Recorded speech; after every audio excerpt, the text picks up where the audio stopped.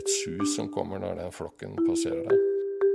De jo akrobater under vann. 2-43% av det vi kan kalle sjøfugler i Norge står på rødlista allerede.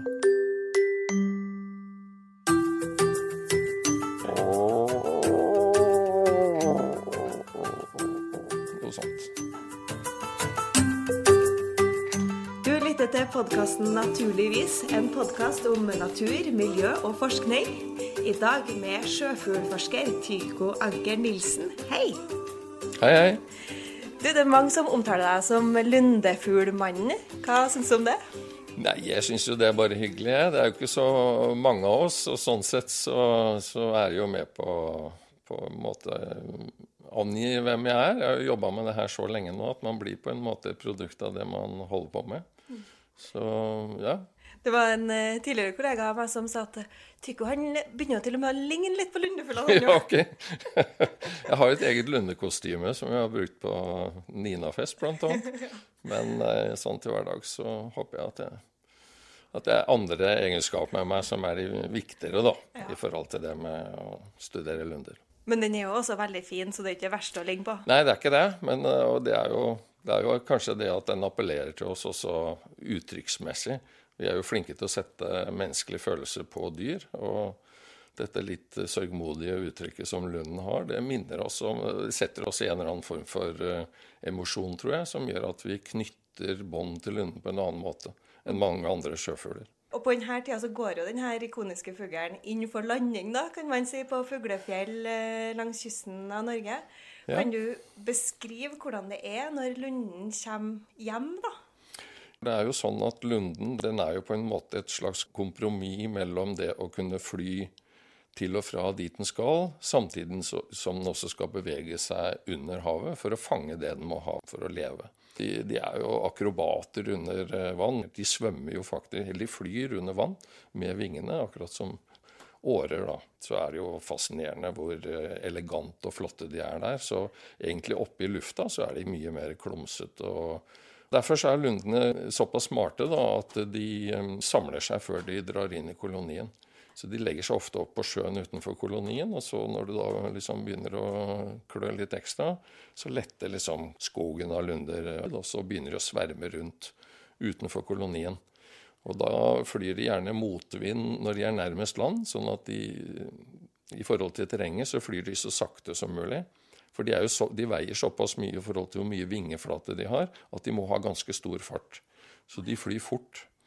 Men når de da passerer mange ganger, så ser de jo også at det området hvor de hører til, om det noen farer der. Så de bruker lang tid også gjerne før de skal sette seg opp i kolonien. Og derfor blir dette på en måte en sånn spennende opplevelse da, med dette at de løfter fra sjøen, og så kommer de inn og sirkler, og så etter hvert setter de seg opp og begynner å sosialisere da. Ja, for det sies jo at den kommer tilbake til Lundkommerdagen 14. april. Ja. Den så presis?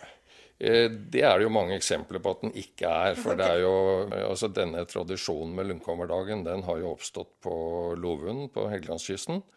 Og hvert eneste år så det jo et presseoppbud av folk som skal ut og se dette skje og dokumentere at det skjer. Og det skjer jo ikke nødvendigvis den 14. april på kvelden, liksom når antallene skal begynne å bygge seg opp. Men jeg har vært her på Lundkommerdagen og sett det skje, og det jo fenomenalt, og all den settingen de klarer å skape rundt det på Lovund, det synes jeg helt strålende, og jeg har jo ikke noen ambisjon om på en måte å slå beina under den opplevelsen eller verdien av den. Men det noe sånn likevel at lunden ikke like tro til den datoen i mange andre kolonier. Hvor mange det snakk om i en sånn koloni da? Nei, det varierer jo veldig, og dessverre jo antallene i dag mye lavere enn de var. Langs Norskehavet, hvor vi har hatt den største nedgangen, så det vel i dag kanskje bare jeg vil tippe mellom 20-30% av det vi hadde rundt 1980. Da det meste av takseringsarbeidet på disse artene startet. Så det har vært en dramatisk nedgang. Oppe på Røst hvor jeg jobber mest, det har jo vært til alle tider Norges største lundekoloni. Der var det også nesten 1,5 million par da vi begynte i 79, og nå er tallet 280 000 cirka. Oi, det er stor forskjell. Ja, par altså. Så du må gange med 2 for å få voksne fugler, og så er det jo selvfølgelig også ungfugler og sånt som henger rundt etter hvert utover i sesongen. Du er jo litt inn på det nå, men jeg tenkte jeg kunne spørre deg hvis vi skal rangere det på en skala da, der 1 er skikkelig dårlig, nesten utrydda, og 10 er strålende kjempebra. Ja. Hvor vil du sette lunden der? Nei, lunden er jo ranket som sårbar på den norske rødlista. Og dette systemet som rødlista bygges på, det bygges ikke primært på hvor mange det er, men hvor fort bestandene går tilbake. Så det er nedgangen i bestanden over tid som er avgjørende for hvilken status du får på rødlista som regel. Men lunden er desidert den mest tallrike sjøfuglen langs det norske fastlandet. Altså alt i alt så har vi kanskje i dag like mange hekkende par i fastlands-Norge som vi en gang hadde på Røst alene, altså rundt 1,5 million par.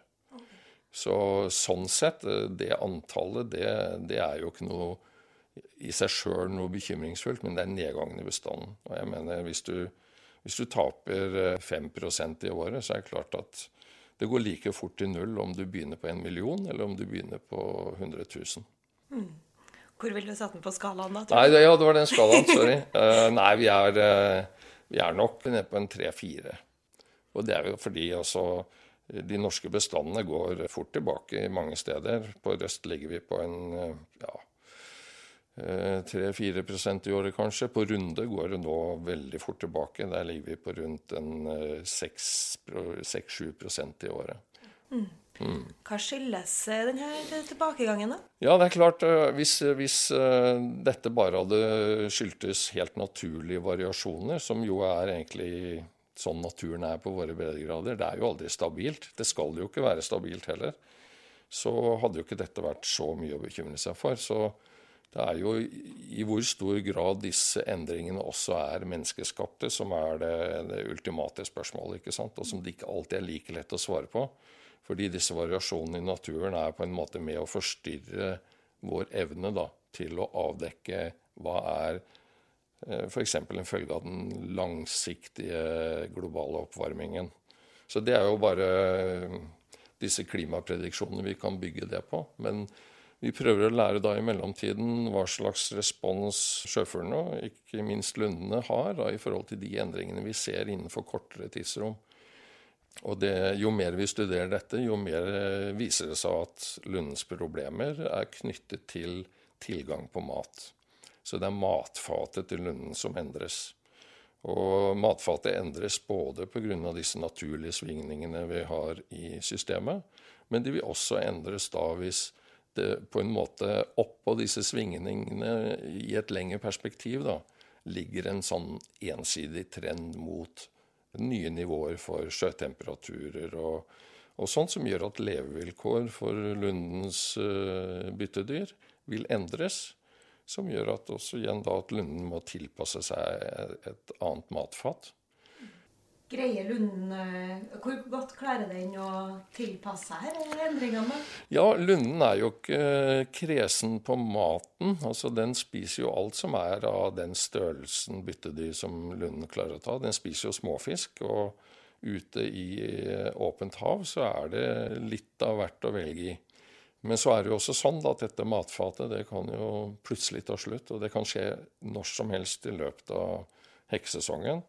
De hekker jo på en kyst hvor havstrømmene driver forbi og frakter da planktoniske organismer, også mange av disse små fiskene som lundene spiser, sildyngel, torskeyngel, tobis og andre ting, de er jo også prisgitt denne dynamikken i kyststrømmen, ikke sant, som fører maten forbi kolonien.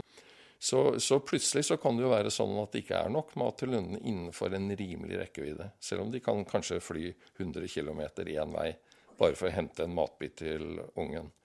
Men så er det jo sånn at de lever lenge, og det er jo egentlig utviklet seg som et svar på akkurat denne ustabiliteten i mattilgangen, da, som er typisk i denne delen av verden. Så for en lunde, og i og for seg for en lundebestand også, så er det jo ikke noen tragedie om det år om annet sånn at alle ungene dør i kolonien. Det mye viktigere for den lunden at den da tar vare på seg selv og kommer tilbake og prøver igjen år etterpå. Og da stikker den fra ungen og hele fuglefjellet og drar et annet sted for å finne mat da. Hva vet dere om hvor den drar? Det som spennende da, det jo også at vi nå kan følge lundene, ikke bare i kolonien da. Men vi kan følge dem også hvor de drar gjennom disse små loggerne som vi setter på. Sånne små duppeditter, det jo egentlig bare en sånn liten elektronisk krets og et par batterier. Men det registrerer lyset, hvor sterkt lyset og basert på det så kan man ved hjelp av egentlig den samme teknikken som sjøfolk brukte i gamle dager, med sekstanter og målte solhøyde og sånt, så kan man altså sånn grovt beregne omtrent hvor de har vært til enhver tid, altså hver dag gjennom hele vinterperioden. Og disse loggerne kan lagre data for flere år. Og de veier bare 1 gram og festet til ringen på fuglen. Så det ikke noe som plager fuglen i det hele tatt.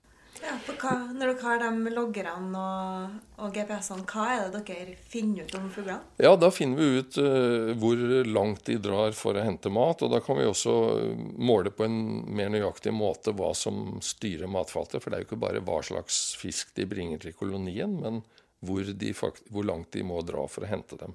Og når vi da kan finne ut hva det som trigger at de faktisk gir opp, så har vi jo muligheten til å lage bedre prognoser da, på hvordan utviklingen i havmiljøet, sånn som det måles av havforskere, klimatologer og så videre, som vi har løpende samarbeid med, så kan vi altså prøve å modellere fremtiden og forstå fremtiden på en måte som vi ellers ikke ville kunne da. Og det helt avgjørende for at vi skal kunne sette igjen de tiltakene som måtte finnes, hvis det finnes noen da, for å motvirke dette.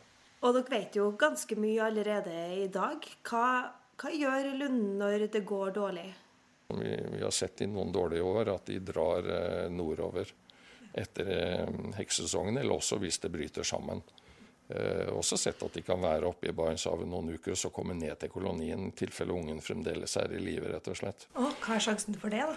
Nei, den sjansen ganske god, fordi lundungene jo også tilpasset et liv hvor matforsyningen kan være ganske varierende. Og det kan være perioder med dårlig mattilgang, og så kanskje det tar seg opp igjen. Så leve i et sånt ustabilt og uforutsigbart miljø, det utvikler strategier både hos så fysiologisk basert, da, men både hos ungene og hos de voksne fuglene.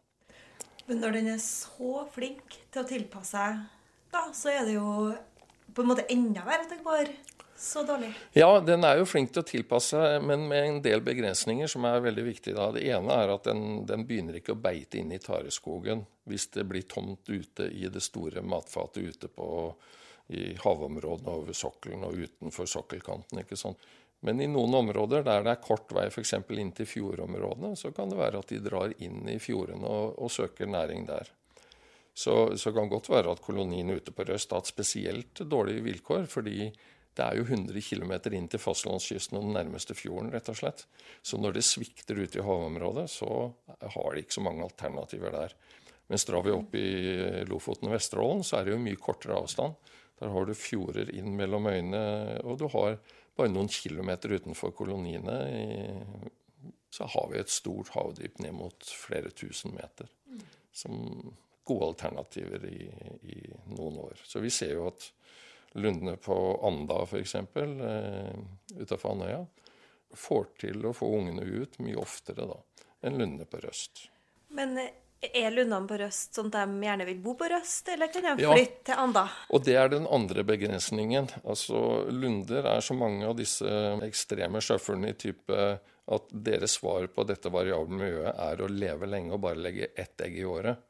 Den type arter, de bruker lang tid før de starter å hekke. For lundens vedkommende så det vanligst å vente i hvert fall 6 år før du begynner å hekke. Oi, og hvor gammel blir den? Ja, den kan bli veldig gammel. Verdensrekorden til nå, det var en røstlunde som ble 42. Ja, det såpass. Ja, det såpass. Ja, så det setter det litt i perspektiv. Men det klart gjennomsnittsfuglen, den har kanskje en 10-15 år å hekke, hvis den så heldig at den når hekkealder da. Men for å være god da, til å beherske ditt eget nærmiljø, så må du forstå at den svartbaken som henger ned på hjørnet der, den skal du passe deg for.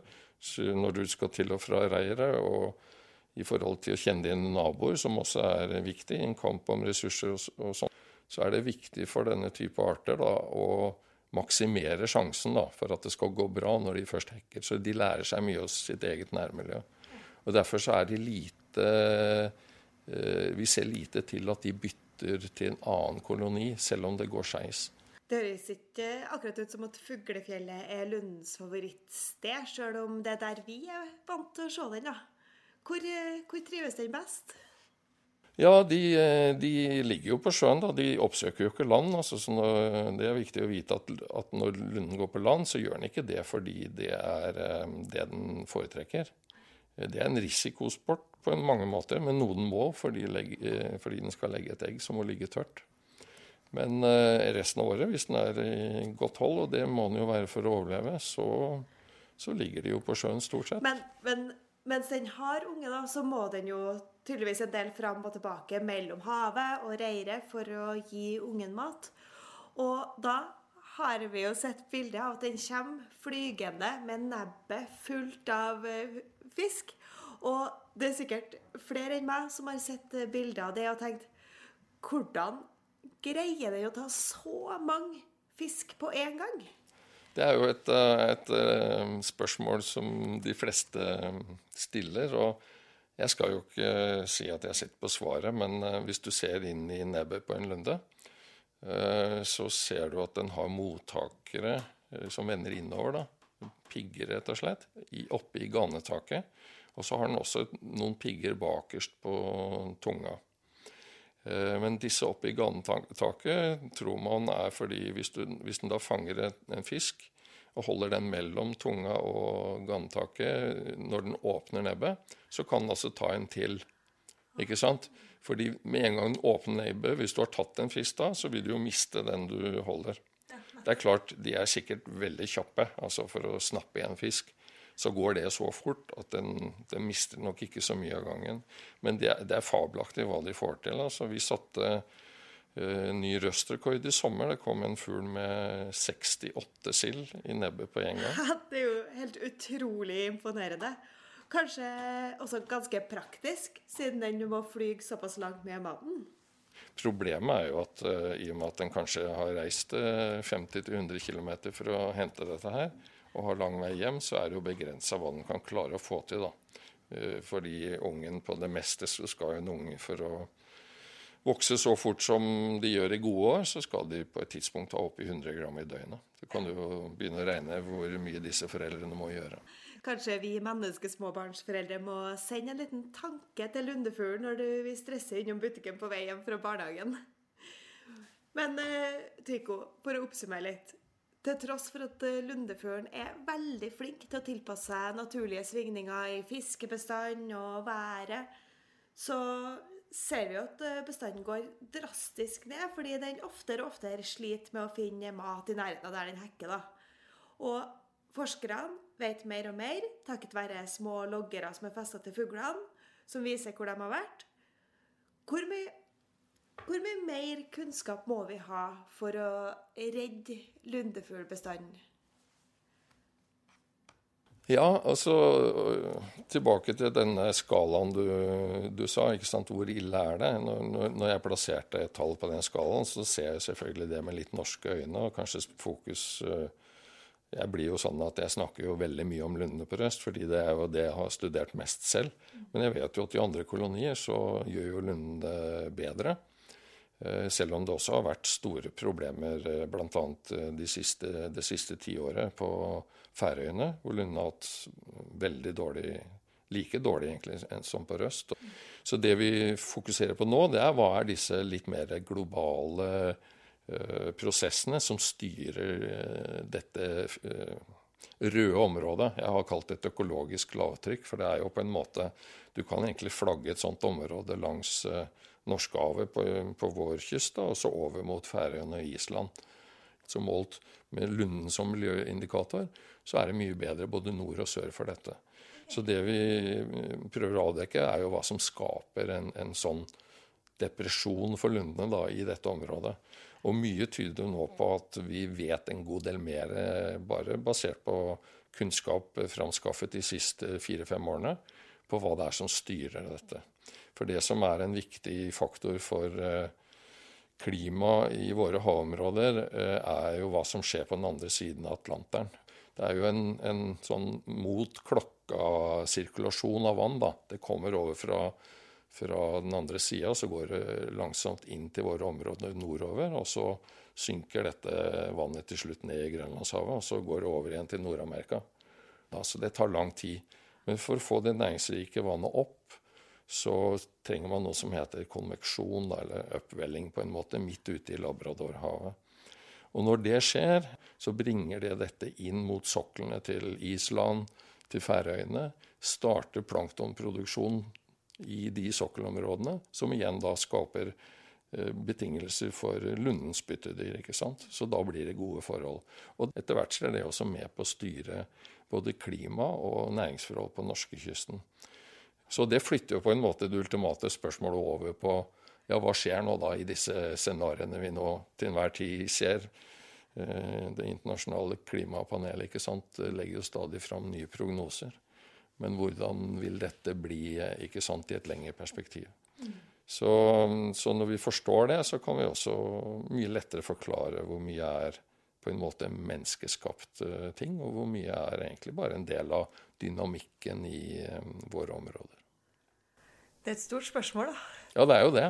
Men det veldig spennende, da, for jeg føler jo at da jeg begynte med det her, ikke sant, tidlig på 80-tallet, så var vi jo ikke i nærheten av å tenke en gang på denne type mekanismer og forstå det her. Det gjort så mange viktige fremskritt, da, både i de metodene vi bruker, men ikke minst da innenfor oseanografisk forskning og forskning på fiskeribestander, og også de bestandene som berøres av fiskerier i havets næringskjeder, som gjør at vi kan skape denne kunnskapen sammen.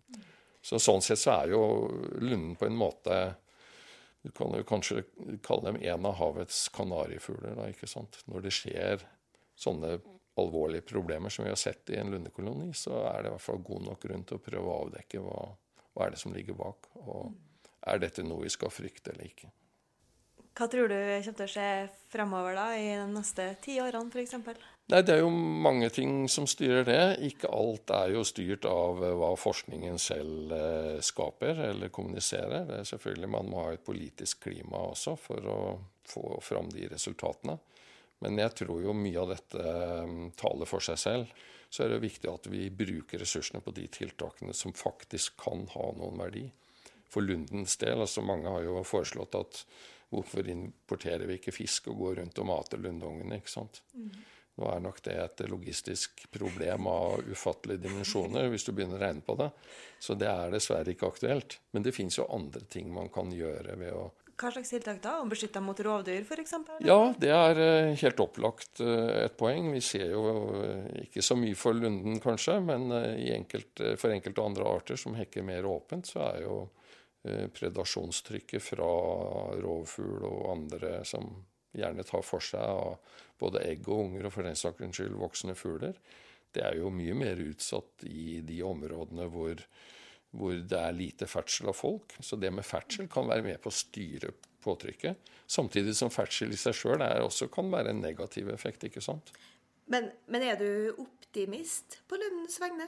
Ja, for lundens vegne så jeg ikke bekymret for at arten som sådan skal forsvinne. Det jeg ikke. Men dette bør ses i forhold til tap av en ressurs over tid. Det jo ikke sånn at alt i orden bare den ikke går til grunne, ikke sant? Det jo en forskjell på om vi har 10 000 par av en art, eller om vi har 2 millioner par av en art. Og det gjelder jo ikke minst hvis vi skulle spise det, sånn som vi gjør med sild og makrell og sånt.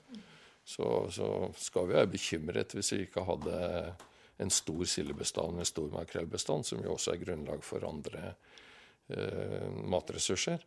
Så det jo, hvis vi kan berge noen arter gjennom en periode med dårlige tider og lave antall, så må vi gjøre det så godt vi kan. Vi får jo håpe da liksom at det Vi får håpe at så mye av disse variasjonene vi ser faktisk styrt av denne store pumpa, og at den i så liten grad som mulig da blir heftet av det vi nå har spesiell fokus på i det med menneskeskapte klimaendring.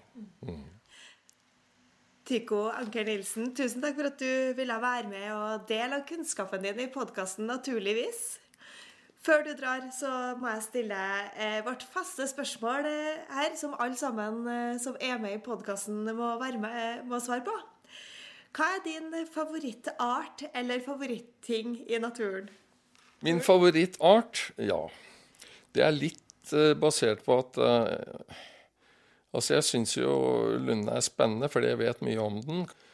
Så sånn som forskningsobjekt så nok lunden på mange måter en favoritt. Men hvis du tenker litt sånn på estetikk og sjøfuglenes liv, altså hvilke sjøfugler ser ut til å ha et liv som du assosierer med, så jeg veldig fascinert av teisten. Da. Jeg synes teisten ser ut til at han har liksom huet kanskje enda på en rettere plass, ikke sant? De sosialiserer mye mer systematisk gjennom hele sesongen. De har liksom en sånn liten sosial klubb hvert eneste døgn, en eller annen gang i løpet av døgnet. Gjerne så ofte det sånn at på den mørkeste floa, så setter de seg opp i kolonien parvis og spiller og holder på. Og ser ut til at de har et godt og spennende liv. De får ikke nok fram 2 unger ofte, og har et kortere liv enn lunden, men det jo ikke alltid hvor lenge du lever som målet for hvordan man skal ha det. Så synes jeg jo teisen en helt svart sjøfugl med et rødt gap når den skriker, altså disse hvite vingeflekkene. Og knallrøde føtter, det ganske uslåelig, altså. Jeg må si det. Men lunden har en spesiell charm, selvfølgelig.